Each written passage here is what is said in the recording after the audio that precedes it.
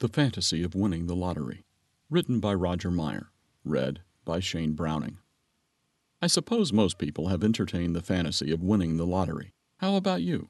What would you do with all of that sudden wealth? Even children daydream about finding buried treasure, perhaps inspired by a book or a movie such as Treasure Island, or another of the many with that theme.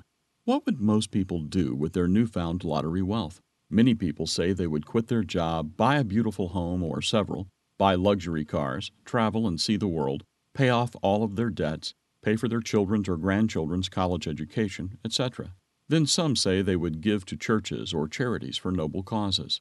The mega lottery, as an example, recently had a grand prize that rose to nearly $1.6 billion. The odds of matching all of the numbers drawn are 1 in 302 million. Those are extremely poor odds. For the millions who bought a ticket and hoped to win, sadly, it was a fantasy for all but the one winning ticket holder.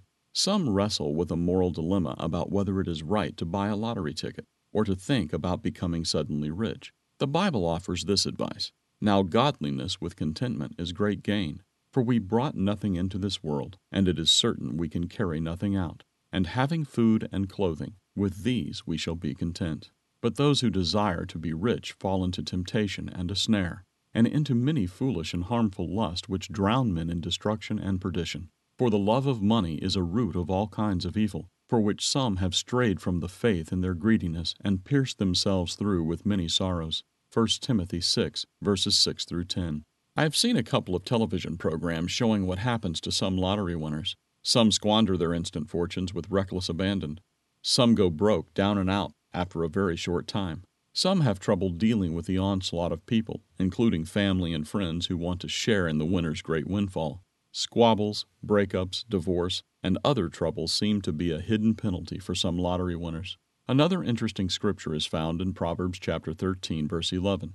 "Wealth gained hastily will dwindle, but whoever gathers little by little will increase it." English Standard Version. Or in the Common English Bible, "Riches gotten quickly will dwindle, but those who acquire them gradually become wealthy." The Bible warns about being greedy. So are the ways of everyone who is greedy for gain. It takes away the life of its owners. Proverbs chapter 1, verse 19. This should be a warning to thieves, whether perpetrators of sophisticated computer scams, telephone frauds, or simple embezzlers, pickpockets, shoplifters, and robbers.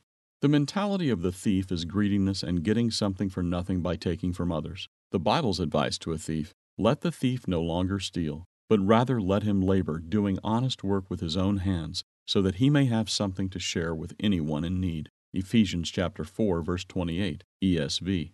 Another problem with greediness is that no matter how much one gets, they aren't satisfied. They want more. Whoever loves money never has enough. Whoever loves wealth is never satisfied with their income. This, too, is meaningless. See Ecclesiastes chapter 5, verse 10, New International Version, UK. The Bible in Hebrews chapter 13, verse 5 says, "Let your conduct be without covetousness, and be content with such things as you have." The English Standard Version, or ESV, translates it this way: "Keep your life free from love of money, or greed, and be content with what you have." The Bible has so much good advice about how to live a happy life. For more on this topic, read the following Tomorrow's World articles: Greed and A World of Greed. Also check out our booklet, The Bible, Fact or Fiction, to learn how the Bible is relevant for today.